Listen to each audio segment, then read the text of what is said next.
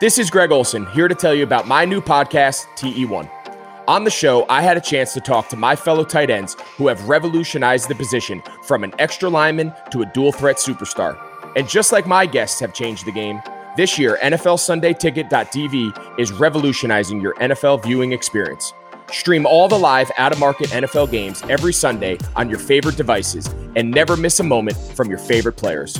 Visit NFLSundayTicket.tv and use the promo code GREG88 at checkout and get 15% off your subscription. That's NFLSundayTicket.tv and the promo code GREG88. Subscribe to TE1 and get NFLSundayTicket.tv, an unmatched dual threat. Blue Wire. The Denver Nuggets select Michael Porter Jr. But I'm going to make sure that this pick is this organization's best pick they've ever made. Morris inside. Jokic,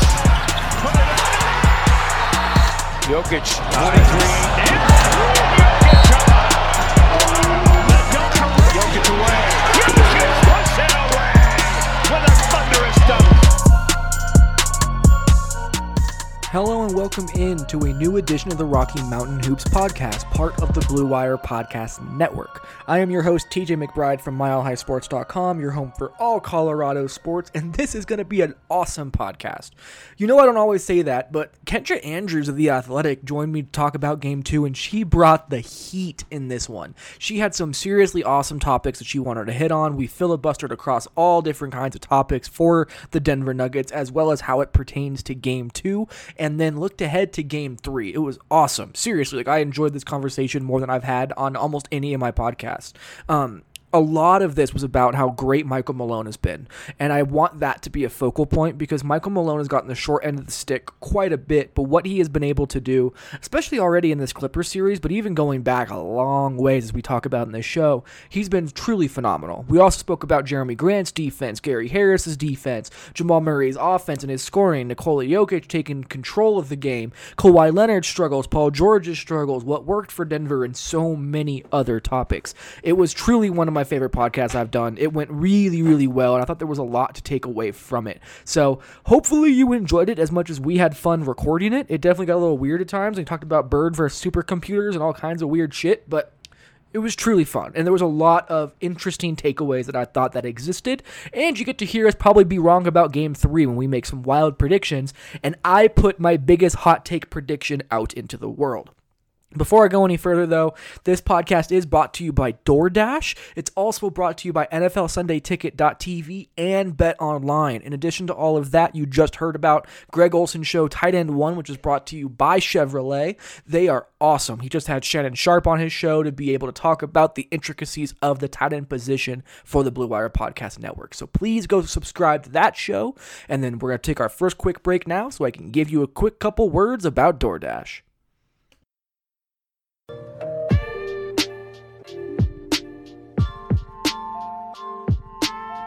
You've been counting on restaurants your entire life, especially if you're like me and you just happen to love food. Now, those same restaurants are counting on you.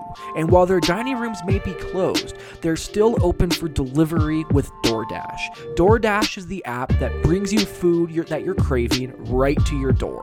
Ordering is easy. Open the DoorDash app, choose what you want to eat, and your food will be left safely outside your door with new contactless delivery drop-off settings. Choose your favorite national restaurants like Chipotle and Wendy's and the Cheesecake Factory, as well as many of your favorite local restaurants who are also on DoorDash for delivery as well. Just open the DoorDash app, select your favorite local spot, and boom, your food is on the way. Right now, our listeners of the Rocky Mountain Hoops podcast and any Blue Wire podcast can get $5 off and 0 delivery fees for their first order of $15 or more when you download the DoorDash app and enter code BLUEWIRE. That's $5 off and 0 delivery fees on your first order when you download the DoorDash app in the App Store and enter promo code BLUEWIRE. Don't forget, that's code BLUEWIRE for $5 off your first order with DoorDash.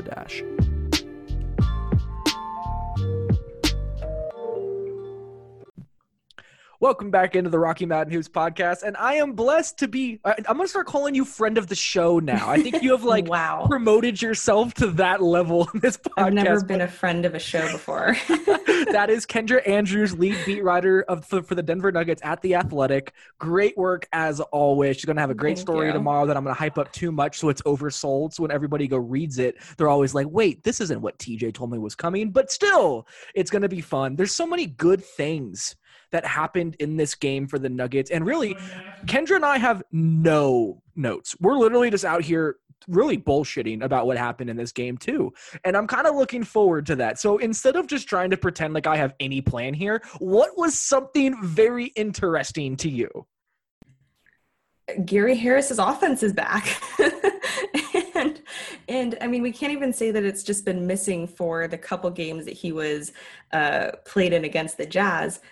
It had been missing for maybe 6 months before the season stopped. You know, Gary Harris became pretty much a non-factor on offense for the Denver Nuggets. And it is huge that he is knocking down shots the way he did tonight. I mean, it's exactly what the Nuggets need. Was he 4 of 7 tonight from 3? Yeah, 4 of 7 tonight from 3. All of his makes came from distance. I mean, after not playing for 5 months, who would think that he's going to be the one to be hitting shots? You know, I've said this multiple times to different people, but for this team to make it a series or at least like have a chance against the Clippers, they're going to need guys like Torrey Craig, Jerami Grant, and Gary Harris to hit their open shots, because those are 3 obviously huge defensive players. But those are guys who can be two-way players. They have that ability, and they need to show that they are two-way players. And, you know, in game 1, Jerami Grant showed a bit of that in the first quarter. Game 2, Gary Harris showed a little bit of that sprinkled throughout the night. So this is my take about Gary Harris, and I've had this going back to before the season resumed. So when the All-Star break came and went, Gary Harris returned from, I can't remember which of the lower body injuries he had, but he came back from one of the lower body injuries that he had. In those 8 games that he played before the season ended, maybe it was 10, I can't remember. It was like a year and a half ago, it feels like now. It's been a long month. He shot 72% from the corners and 53% overall from 3. I was watching Gary Harris after finally being rested, after finally being able to come back and be healthy and to be able to get his legs back under him. And when his shot started falling, he got a rhythm for the first time in so long. So my big thing was, okay, if this is not 50%, not 72 from the corners or whatever, if Gary can hit open 3-pointers, it fundamentally changes the way that you have to defend this Nuggets team. And it stretches the floor so much because he's a more threatening shooter than Monte Morris when they're going in. And he's also able to kind of reverse the court like Monte Morris is, where, okay, you're overloading on Jamal Murray. Let's kick it back to Gary, have Paul Millsap set a screen and run off on the other side of the court. Gary being able to do both of those things while also being incredible defensively on Paul George, you can't replicate that. You can't find that. They don't grow on trees. That is the whole first team thing that they talk about when they mention Gary all the time. It's so important to realize that Gary Harris has always had this, but it never really showed. He never got a rhythm. He was always getting hurt. He was in and out of the lineup. So I really think that might be the biggest difference here, is he's just playing. Yeah. And you know, this is the thing too. I think this is going to be really helpful for Gary Harris. You now have a guy like Michael Porter Jr. who's in the rotation, who's playing more. They don't need Gary Harris to be the third scorer. He doesn't need to have that role anymore. It can be picked up by Michael Porter Jr. You know, maybe it's Monte Morris's night. Maybe it's Paul Millsap. Like, there's so many other guys who can take on that third scorer role at any given night. Yeah. But it's not on him to do that. And I think that would allow him, or will allow him, to shoot so much more freely, to move more freely, to just let his offensive game come to him, because there's not the pressure of that on him. And I think that's just going to make his offense come way easier for him. He's not going to be forcing anything, because I'm guessing Michael Malone has told them, we don't expect you to go off and shoot. So we don't need you to. So do what you do and we're good with that. And I think one of the most encouraging things is that they aren't defending him. Like, they were like, Gary, stand in the corner. Don't give a crazy. shit. It's crazy. Which, again, I would do the same thing if I'm Doc Yeah. Rivers. It makes sense. But when he starts hitting them, and I think what that did is, one, it gave Gary Harris the room, the openness to get into a rhythm. Mm-hmm. But now he is like, okay, I'm showing these guys. I'm reproving myself. I am a good shooter. And the confidence that's building. Like, Gary Harris flashed his watch today before his press conference, and like I love when Gary Harris has swagger like that. Like, he needs a little bit more of that. We've always talked about how this Nuggets team is just too the word is soft. The word is we're just going to allow these things to go as they go, and we're not really going to they're not going to force anything. They're not going to pretend that they can emotionally shift this game. But Gary Harris kind of did that, and Jamal Murray has kind of done that, and they were scrappy tonight. When were the Nuggets ever scrappy? The Nuggets are never scrappy. And I think Gary Harris gave them the scrappiness. And that's exactly what you said about Jamal Murray. What you saw in Game 5 against the Jazz is that Jamal Murray was the heart and soul of the team that game. That was Gary Harris this game. He provided the heart, the soul, that we can do this. And I think when the Nuggets have one guy that does that, they're all like, well, okay.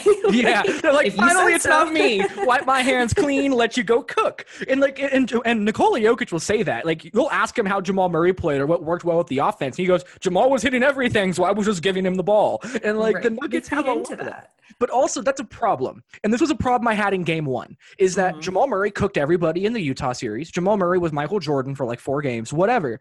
That was not going to happen in Game 1. He was too tired, and the Clippers were going to overload the hell out of him. Nikola Jokic did not take over. It's true. He played well. I'm not saying he was bad, but you need your best player, your all-NBA center, to take over. This game, man, Jokic was like, no fucking way. I am going to assert myself immediately. He had 24 and 10 at halftime. At halftime. I mean, it's like, again, we go back to the aggressiveness or the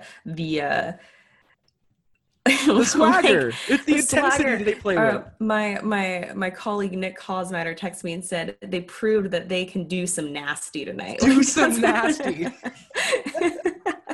I hate when Nick, I'm going to rant here for a second. I love Nick to death, but his dad jokes have gotten worse and have multiplied since having a child. And I'm just like, I was like, yeah.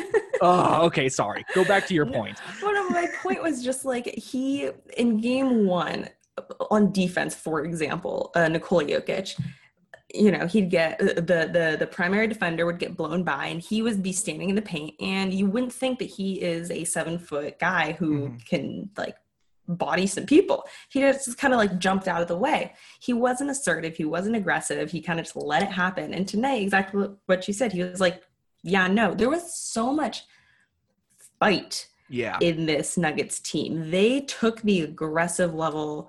They met the Clippers at their level. And like, that's what they need to do. They can't just have this as a one game. Well, we did it, so we proved that we can do it. It has to be a sustained thing. And that's going to take a lot of effort from the Nuggets team. And I think I am really interested in this. This might be jumping around topics. That's really all we're doing tonight. But and Jamal was asked this post game, and I was actually going to ask him the same thing, but someone beat me to it, is you guys had a 1-day turnaround in between Game 7 and Game 1, and they came out in Game 1, looked flat as a board. Yeah. They had 1 day in between Game 1 and Game 2, and all of a sudden, if it was energy, if energy was the issue in Game 1, which I'm sure it was part of the issue, but they didn't get any more rest. So what was it in Game 2 that all of a sudden this, and I think it's because they asserted themselves and they really tried and they mustered up that energy and they created it for themselves. But it just goes to show, like, it's not like they're going to now get 2 days off. It's like this energy is going to have to be a constant for them from here on out. And I'm curious if they can do it. Yeah. This bubble play reminds me of like wild card baseball. Like, it's all about who gets hot when, because you are playing so quickly. You're playing on the same court. You're not traveling. It has everything to do with your momentum. And I really feel like the Nuggets, and maybe this is just me being like way too optimistic, but the Nuggets were at their absolute worst in Game 1 against the Jazz. And I don't think I've ever seen them play this physically this season as they did tonight against the Clippers. I agree. Seeing their progression from Game 1 against the Jazz to now Game 2 2 against the Clippers is so beyond encouraging to me, because they were dead in the water. I wrote that they were frauds after game 2 when they gave up. I was with you. But the way that this team responded showed a different level of toughness that we had not seen from them. And not only mentally, but physically. Like, Mason Plumlee was trying to kill people tonight. Like, seeing that kind of physicality, not dirty physicality, none of it was dirty. Just, you're going to have to fucking feel us. And it's not going to be easy for you. That was so big, in my opinion. Well, I mean, you just said it's not easy for us, you know, making it hard on the Clippers and stuff. And I'm just looking at the shooting percentages of the Clippers tonight as an individual basis. And I mean, like, you look at the numbers: Kawhi Leonard, 4 of 17, Marcus Morris Sr., 3 of 9, Ivica Zubac, 6 of 8, Paul George, 7 of 19, Lou Williams, 6 of 16. They made it really, really difficult. Now, okay. Did Kawhi Leonard only hit 4 field goals only because of the Nuggets defense? I think that the Clippers were having a very off shooting night. Yeah. But that being said, still on a Kawhi Leonard off shooting night, he still usually at least gets more than maybe 4 field goals. So there's definitely something to be said about just, and from the top down, every single player, like that's huge for the Nuggets to be able to make it so hard. And that's the thing. You're not really going to be able to eliminate Kawhi Leonard or Paul George. It's about making it hard for them and not letting them just get whatever they want, which, you know, that, like, in game 1, I think Jerami Grant did a good job on Kawhi, but he obviously still got Kawhi was everything he wants. But at least tonight you made him, he didn't get off, and they made it really hard on him. I totally agree. And let's build off of this defense a little bit more, because that's what we really need to talk about. Mm-hmm. I'm going to be riding on Gary Harris and Jerami Grant's defense from Mile High Sports. We'll see it up in the morning. But when I asked Michael Malone about it after the game, he gave credit to Gary Harris and Jerami Grant. Let's be very clear. Like, this does not happen without them. It wasn't just them. Having the back-end defensive work that Paul Millsap had, that Jamal Murray had, that even Monte Morris had some incredible rotations. Michael Porter Jr. too. He flew around on defense tonight. The level of locked in and attentiveness tonight on defense was spectacular, in my opinion. I mean, I completely agree. I mean, first off, quick, not even a starter, just Paul Millsap, best game that we've seen from him since this season. Resumed, unbelievable. But I mean, completely. I think every single one of them understood. You know, Michael Malone made such an emphasis to us. So when he makes the big point to us, you know that he is, like, drilling it into his players' heads. Yeah.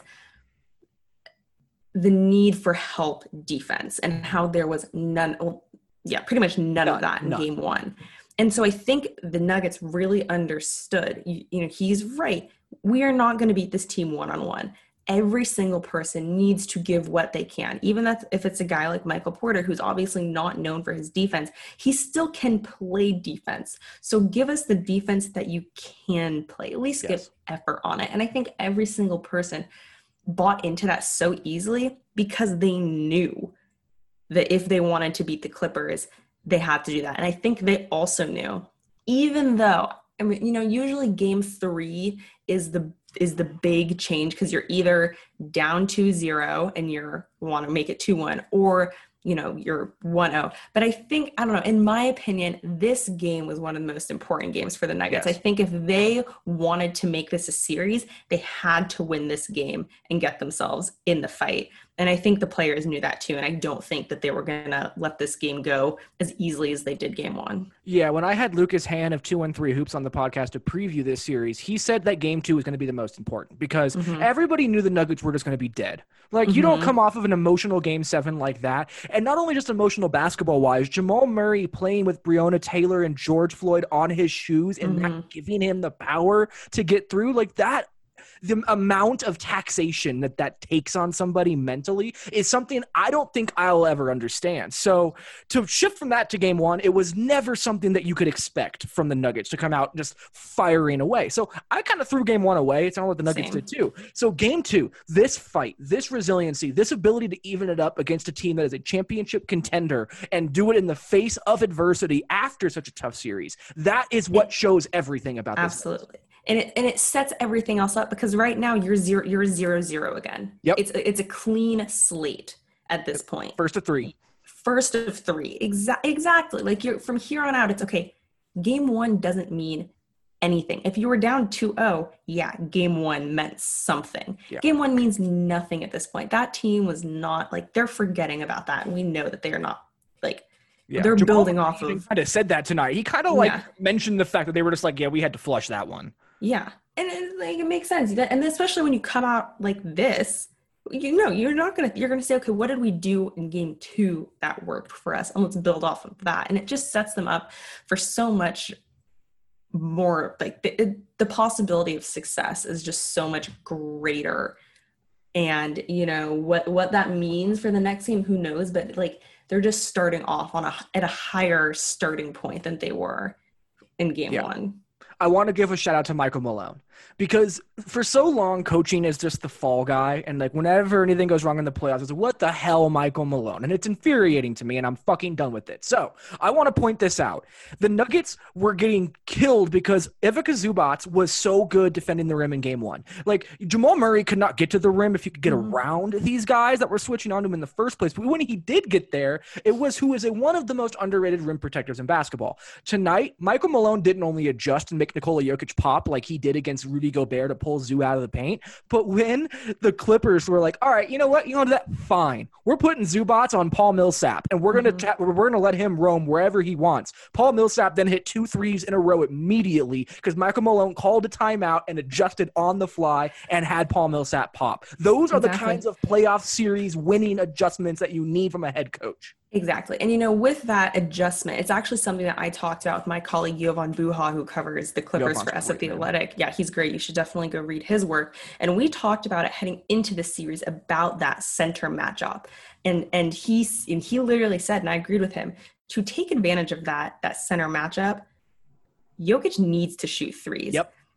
Because Zubac he's not a comfortable perimeter defender. Yep. And if you have a big guy, whether that's Jokic, whether that's Paul Millsap, if you can get them to shoot threes and hit threes, that is how you're going to take advantage of the Clippers. And Michael Malone recognized that, and he jumped on it as soon as he could. And he has trust that his big guys are going to hit shots, and like they did. Like you said, that is like a great in-game adjustment. And I think in the Jazz series, we didn't see as many in-game adjustments. And there weren't many to make, to be fair. I want to give Malone credit on that one. That was just a good show. But I just think that I'm agreeing with you that he's doing the right things. And only that, they started this game doing exactly that. Like, Nikola Jokic hit 4 threes in the first quarter, but after the first one, Jamal Murray got like 3 straight buckets at the rim, and he couldn't do that at all in game one. To see them already able to create those better looks at the rim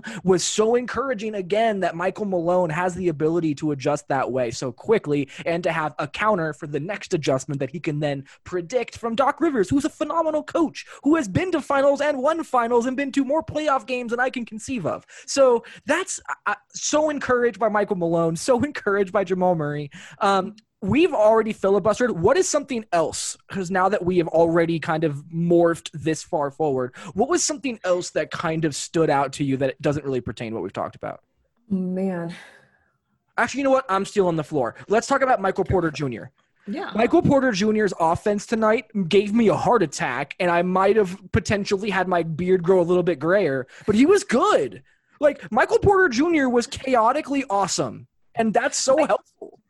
I feel like tonight's game for Michael Porter was kind of the Michael Porter that we saw a lot of during the regular season when his minutes weren't as consistent. And what I mean by that is that, like you said, it was a little chaotic, but in a good way. He was he was on the boards. He was getting offensive rebounds. He was getting like second chance points. Yeah, 4 offensive rebounds tonight.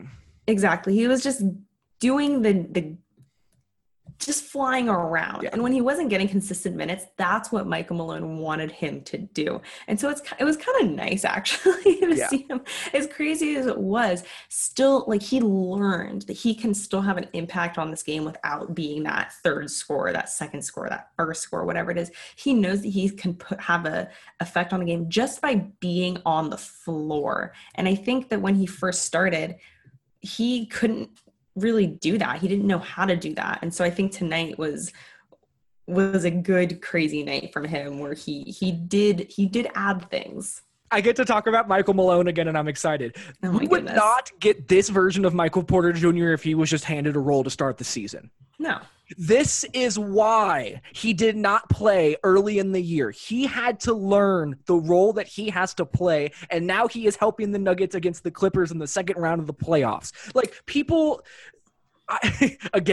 love giving coaches as the fall guys, but there's nothing that I can say Michael Malone did wrong with Michael Porter Jr. in the regular season with retrospect now. It was easy in the middle of the season to be like, what the hell, play your 6'11" freak shooter. Like, why aren't you doing that? But this makes sense to me, and I have no issues anymore, no qualms with how Michael Malone did this. And he started this from media day, which seems, again, like 18 months ago because it actually was. But Michael Malone said, we're not going to give him anything. He's going to have to earn this, and he's earned all of it, and he's playing the right kind of role now. If Malone didn't take this path, Michael Porter Jr. would have never bought in. No. And, you know, I recently spoke with Michael Porter's father, Michael Porter Sr., and his AAU coach and his high school coach.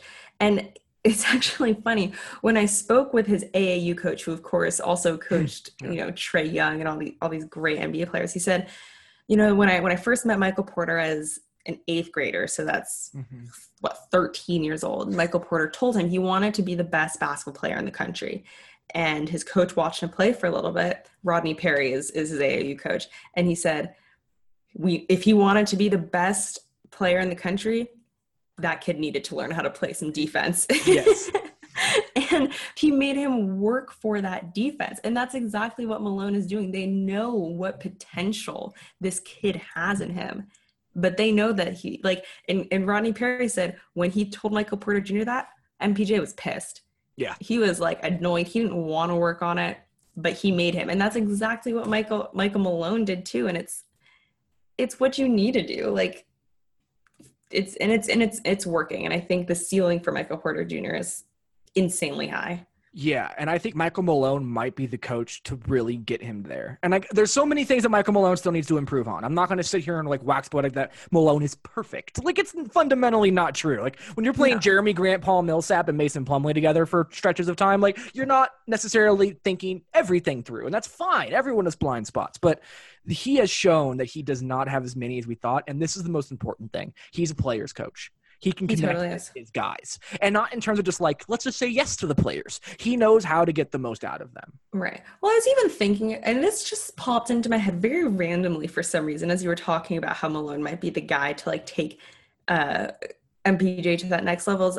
Malone has worked with really young superstars in the making before. He worked with Stephen Curry before he was the 2-time MVP. He worked with Klay Thompson before he was an all-star when he was on the Warriors staff with Mark Jackson. Like, he has been around young stars in the making and has been part of a coaching staff that has at least helped untap that potential. And so I think he truly does understand, like, and can see what a player has and is like, figure out what do we need to do to say. And of course it's different with every player. Of course, but he has enough experience to push through what's important. He has experience with these guys to figure it out. With the Warriors and Steph Curry is okay, let's get rid of Monte Ellis and let Steph Curry shine. Of course, that's not what they're going to do with the Nuggets because they're but I think he can see, okay, what will work with each player? With Michael Porter Jr., it's a little bit of tough love and making him earn everything. And I think just having that experience is really, I think it's going to do wonders for Michael Porter Jr. in the long run. Nobody's made this point. This is a phenomenal point, Kenny. Like through Thank and through. you. I don't usually Kenny. You compliment never you call me this- Kenny. I don't usually compliment you this, like, I don't even know what the term is. It's like gratuitously, but like I literally haven't, like, I have never heard this before. I've never even thought about it. But Michael Malone has coached LeBron James from a young age, Steph Curry, Klay Thompson, Draymond Green, like the list of different kinds of mental approaches to the game, different skill sets. He found a way to not only get them all to buy in, to all buy into defense. Jeez, I'm gonna.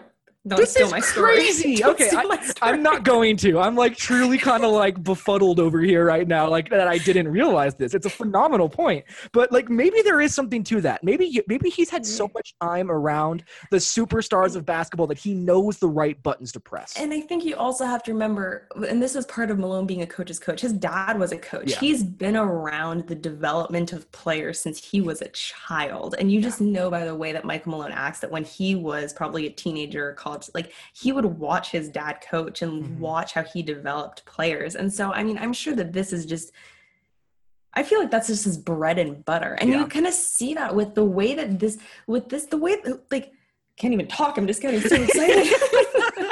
But like this Nuggets team was built from the ground up. They drafted Nikola Jokic, 2nd round pick. They drafted Jamal Murray late. They drafted Bobo, 2nd round pick, MPJ. And of course, a lot of that has to do with Tim Connolly, Arturas, the front office. Yes. But what those players turned into is Malone and the coaching staff. And he's really built this team. And I think it's his thing. Let's take it a step further. They have developed Torrey Craig, Monte Morris. Like, it's the fact that it's not just Malone. He has a staff. He has not only identified how to help players, he has identified coaches who also know how to, at an elite level, help players. You're making me really excited right now. But this is such an important conversation because everybody gets wrapped up in, oh, he has no timeouts. Oh, Michael Porter Jr. played 8 minutes. Oh, this, oh, that. I don't fucking care. There are so many things like this that have fundamentally shifted the Denver Nuggets franchise in a position that they have never been in before. And I think that's also important to remember for Nuggets fans and just the Nuggets franchise to stay patient. Yes. You know, if they don't beat the Clippers, if they get to the same mark that they got last year, it's not time to overhaul this organization and make drastic changes. Would there need to be changes here and there? Yes. But it's not time to say, well, screw that, we need to go a different direction. It's like you have to maintain that patience because it is working and it is getting there, and there is so much potential with these guys, and there's even more there that I think can be untapped. This is so interesting because on the backdrop of if you lose to Kawhi Leonard, who has stopped the 2 most dynastic teams in NBA history, then it's okay. That's fine. If they lose to the Jazz in Game 7, let's talk about this. What does this conversation shift like? Because I like this conversation because the NBA moves this quickly. Because I think Malone might have been on the hot seat. Right. And that doesn't change any of the characteristics that we just talked about in Malone, but I completely agree that it would definitely change the way he is looked at, you know, from the outside looking in, because I think it's really, really hard when you are supposed to win and then you don't in a dramatic fashion. You know, if you look at the Bucks who are down 3-0 to the Heat, and it's what's happening to Bud next year. Because you're just it, and it's like, but he coached to the team with the best record, but this and this. And it's like, well, yeah, because they are supposed to win. They might be supposed to win this entire thing. They have a chance of that. You're right. So maybe that does raise questions. And so it's really hard. And I mean, Bud's a perfect example about this too, because the Bucks had Jason Kidd and they were like, we're not doing fucking anything right. And it was this like all disaster. And then they were like, oh my God, we get Mike Budenholzer from the Atlanta Hawks. His offensive brilliance is so great. Everyone was so happy. And now here we are. Right. 2 years later, not even, or more actually because of the hiatus. Yeah. But like that's the stuff that it shifts the way we view NBA coaches in the wrong way. The Pacers. Yes, the Pacers. Nate McMillan's a phenomenal head coach. He might not be Mike D'Antoni, who is currently coaching the Rockets, by the way, but at the same time, like, Nate McMillan's a phenomenal head coach. Like, if I'm the New York Knicks, I'm already on the phone calling Nate McMillan. No, it's a really tricky, like, balance and way to look at things, because I mean, you do need to produce, and it is one of the easiest things to change. It's easier to fire your coach and then let's search for someone else versus it's cheaper. That's cheaper the big than thing. Let's pay out all these contracts so we can get rid of all these guys and then bring in, like, it's just an easier way to change things, and it's the least cost effective. Yes. And you know, if the Nuggets lost to the Jazz, I do think we'd be having a very different conversation about what Malone's future looks like. You know, I think if the series did go to 7 games, but I almost feel like if it was like every other game, they won, lost to get to 7, lost really close, maybe that would be different. But like, they went down 3-1. If they lost 4-1, if you lose in 5, like, there would be ESPN cycles about Michael Malone's job being called for. Right. Yeah. Insane. I love this conversation to, like, look at the way the NBA shifts. And also, I wanted to give Malone so much credit because he has been much, much, much, much better as a head coach than many, many people have given him credit for in my eyes. Yeah. Holy shit, we went off topic there. Let's look around. Okay, let's talk about Nikola Jokic's offense a little bit more, because it went away in the second half entirely. Right. I wasn't concerned. Is that weird? No, I wasn't concerned either. And I don't know, when Nikola Jokic has a half and it goes away from the second half, or has a second half, it wasn't there in the first half, I'm not concerned for some reason. I just trust that he knows what he's doing. It's the games when he's not there in its entirety that I am concerned. And he wasn't there in the game, and 26, 18, and 4 assists with 3 blocks and exactly. So I'm not concerned about something like that. And I think also, and again, maybe it's because the game wasn't, I mean, it got close-ish near the end. It got to single digits, but it wasn't a nerve-wracking game where I'm like, Jokic needs to show up or else they're going to lose. It wasn't that type of thing. They had other guys hitting shots when they needed them to hit shots. And so I wasn't overly concerned. I mean, he had, like you said, he had a double-double at halftime. 24 and 10. Are you kidding me? You know, I think it's insanity. For some reason, and like, call me crazy, and again, Jamal had a really good game too. I get more concerned when Jamal goes super quiet in the second half than when Nikola goes super quiet in the second half. Like, that made me more like, than like when both of them only had 2 points through like halfway through the third quarter. I was like, something's not right here. But I wasn't saying, Nikola. And I don't know why, like, I don't know why that is, what the difference is. But it's just, I'm happy I'm not the only one. I just feel that Nikola is so much smarter than me that I'm just trusting that he knows something I don't. Well, the thing is that we've seen him go completely dead and then hit the game winner, or go completely dead and then in the last 3 minutes score 20 points. And so, like, I have the faith that it's like, okay, if he needed to turn it on, he could. Yeah. And this is not a knock to Jamal Murray, because he has proven that he is incredible. We haven't seen that from him where he can just turn it on in the final 2 minutes if he needs to. And I think that's why that makes it's a little bit more concerning when he doesn't get going later in the game, because it's like, will he if they need him to? Whereas Nikola, you can kind of count on that no matter what. Yeah, Nikola will be Nikola no matter what. That is just the reality of Nikola. Like, he doesn't care. Like, again, it comes back to like what Matt Moore always says. Nikola Jokic is a bird. He just does. It's all instincts. No. We have argued for a year about this. Is Nikola Jokic a supercomputer or is he a bird? That is the argument that we have had. Yes, this is how weird we are. But is Nikola Jokic constantly making calculations in his head, or is all of this just instinctual? No, that makes it more. And that's kind of what we're talking about. Yeah, I know. It's just Matt Moore and I completely fucking insane. But like, I do believe that Nikola Jokic is a bird in that regard. Like, he's all instincts. He doesn't do things based on what is needed or what he thinks he should do. He just does. And it's kind of amazing because that makes me feel comfortable that when he kind of just goes by the wayside, that there's a reason for that. And I trust him in that. And honestly, I mean, he had almost a 20-20 tonight. So who gives a shit? Okay. Last thing. Jerami Grant was 1 of 9 from the field tonight, and it could not have mattered less. Is there anybody? Okay, let me ask you it this way. In 2020-21 season, Jerami Grant is the blank most important player on the Nuggets. 3rd, 4th, 5th, where does he stack? Well, like in the season or in the season? series? In terms of just like roster construction going into next season. I mean, I think he's pretty important. Give him a number, Kendra. Don't dance around this politically. Sound like Michael Malone filibustering right now. I was about to make Jeremy's very good. I was about to make a joke, but I decided not to. I don't want to get anyone mad at me. You can't get more mad at you than they get mad. Yeah, it's okay. Anyway, back to the question at hand. I mean, I think. Okay, I'm gonna give you a precursor, and then I'll give you an answer. Okay. I think that Jerami Grant is the 3rd most important player in this series. Okay. In the season, I think he's probably like 5th. Really? See, I'm going into next season thinking he's 3rd. I'm genuinely at that point. He's not the 3rd most talented. Like, Michael Porter Jr. is more talented, and he might end up being more impactful. Jerami Grant gives the Nuggets a type of skill set that doesn't exist.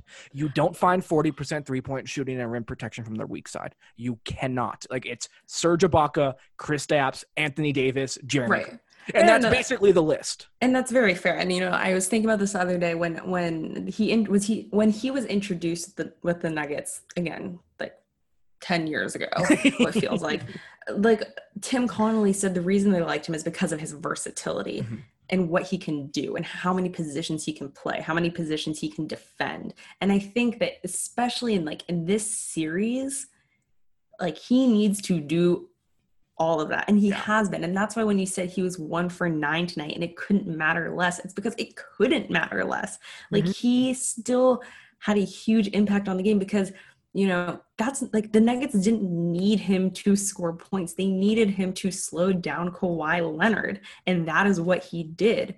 If other guys weren't hitting shots, it would have been good for him to hit a couple shots. He did it last game. I mentioned Gary Harris this game. Like, if those guys hit shots, bam, whole different series. But when Gary Harris is hitting shots, Jerami Grant doesn't need to. Like, or it would be nice. He doesn't. Right. It would be nice. He doesn't need to. And God, he's been so good.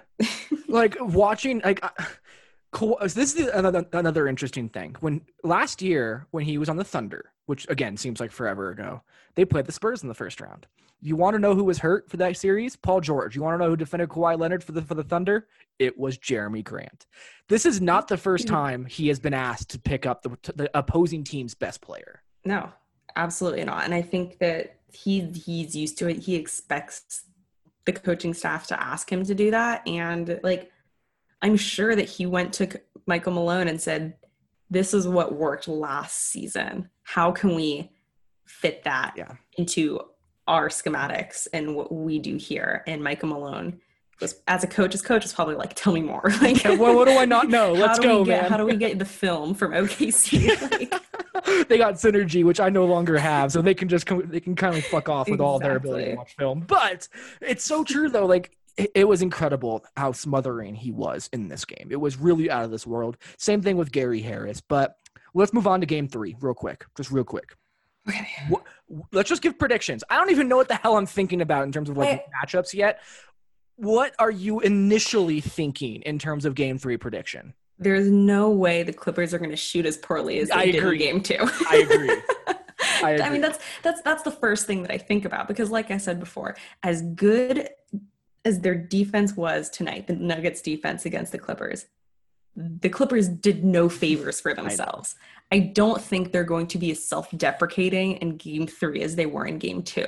So I think it's going to be a little bit tougher than this game. I think game 3 might be the first actual game we see where both teams are like, it could actually be a fight, because like I said, yes, it got into single digits late in this game, but they never really got back into it. Even when they were coming back, the momentum still felt like it was on Denver's side. It was just Denver shooting themselves in the foot. It had nothing to do with what the Clippers. Exactly. And so I think that game 3 really has the potential to be the first time we see these two teams battle. And I think that that's really going to give us a better idea of what the matchup actually looks like, because I don't know about you, but I don't really know. I agree. Like, off of the first game, we can identify what the Nuggets should not be doing.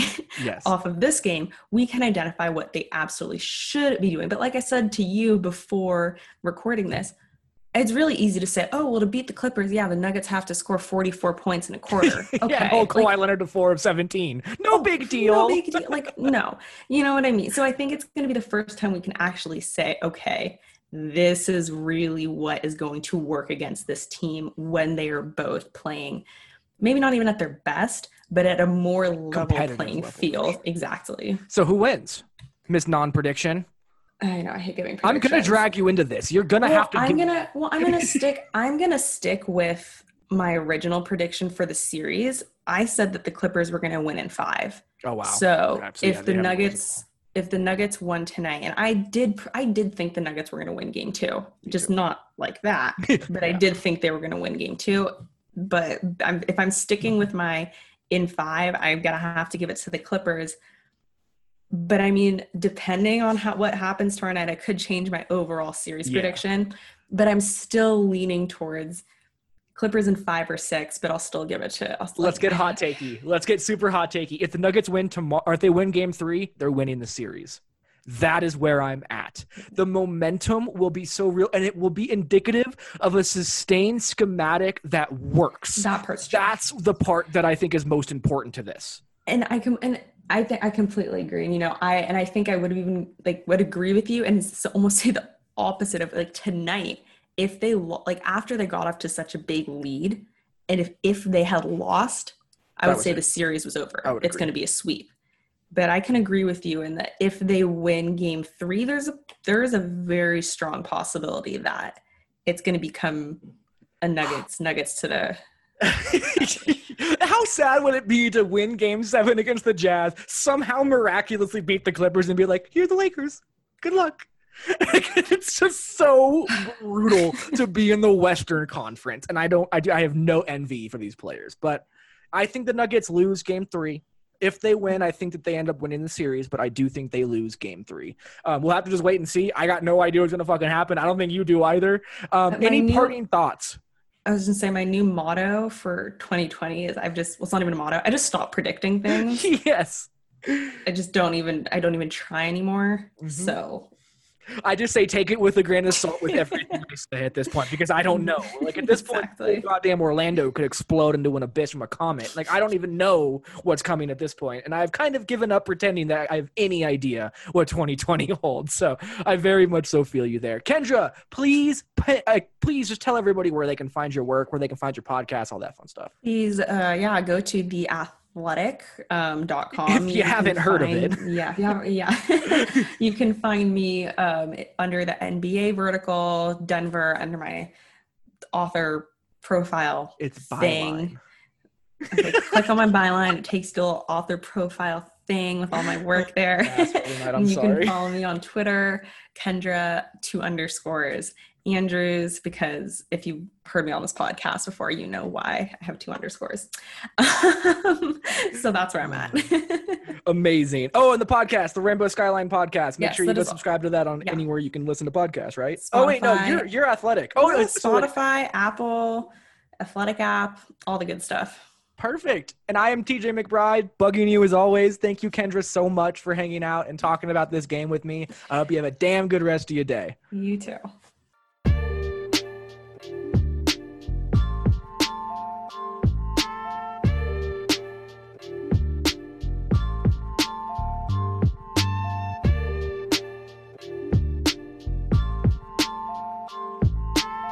Sundays are finally coming back in the NFL. With NFL SundayTicket.tv, you can stream every live, out-of-market NFL game every Sunday afternoon on your favorite devices. Plus, you get NFL Red Zone and DirecTV Fantasy Zone channels, so you never miss your favorite teams and your favorite players. No matter where you live, NFL SundayTicket.tv is your key to the most glorious Sundays ever. Use your promo code BLUEWIRE at checkout to get 15% off of your subscription.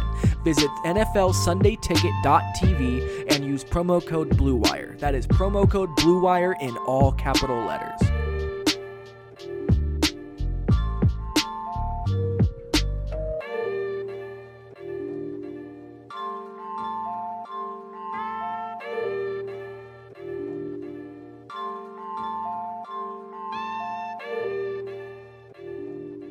Thank you guys again for sticking around and listening to this show, for taking the time to really sit through all of the chaos that I end up talking about on this show. Thank you to everybody who leaves 5-star reviews on iTunes, who shares this podcast on social media, who shares it with their friends, who leaves comments, all of those things. It means the world to me that you guys are able to give so much back and allow me to have this platform to talk about the Nuggets and to have a conversation and to keep this community going. It's really, really deeply enjoyable, and it's something that I hope that I get to do for a very, very long time. So thank you to every single one of you listeners. Thank you also to DoorDash, to NFLSundayTicket.tv, to BetOnline, to Greg Olsen Show Tight End 1, which is brought to you by Chevrolet. There are so many cool things that are currently happening in this podcast community that they have created over at the Blue Wire Podcast Network, and I'm truly just blessed to be a part of it. There will be more podcasts coming, especially after Game 3, which is going to be one of the most important games of the season. Thank you again to Kendra Andrews of The Athletic, their lead beat writer. You can find her on Twitter at Kendra2_Andrews to be able to follow her work there. Also go find it all over theathletic.com, and you can also go subscribe to her podcast, the Rainbow Skyline podcast, I think. Man, I just had a brain fart. Sorry to Kendra. But absolutely one of the best people out there, so please make sure you go share everything that she's doing and check out her work, because she is phenomenal at it. From me, this is all I got to say. Thank you guys so much. I hope you had a great time listening to this show. I hope you're all staying very, very safe. Keep wearing a mask, and we will talk to you guys later.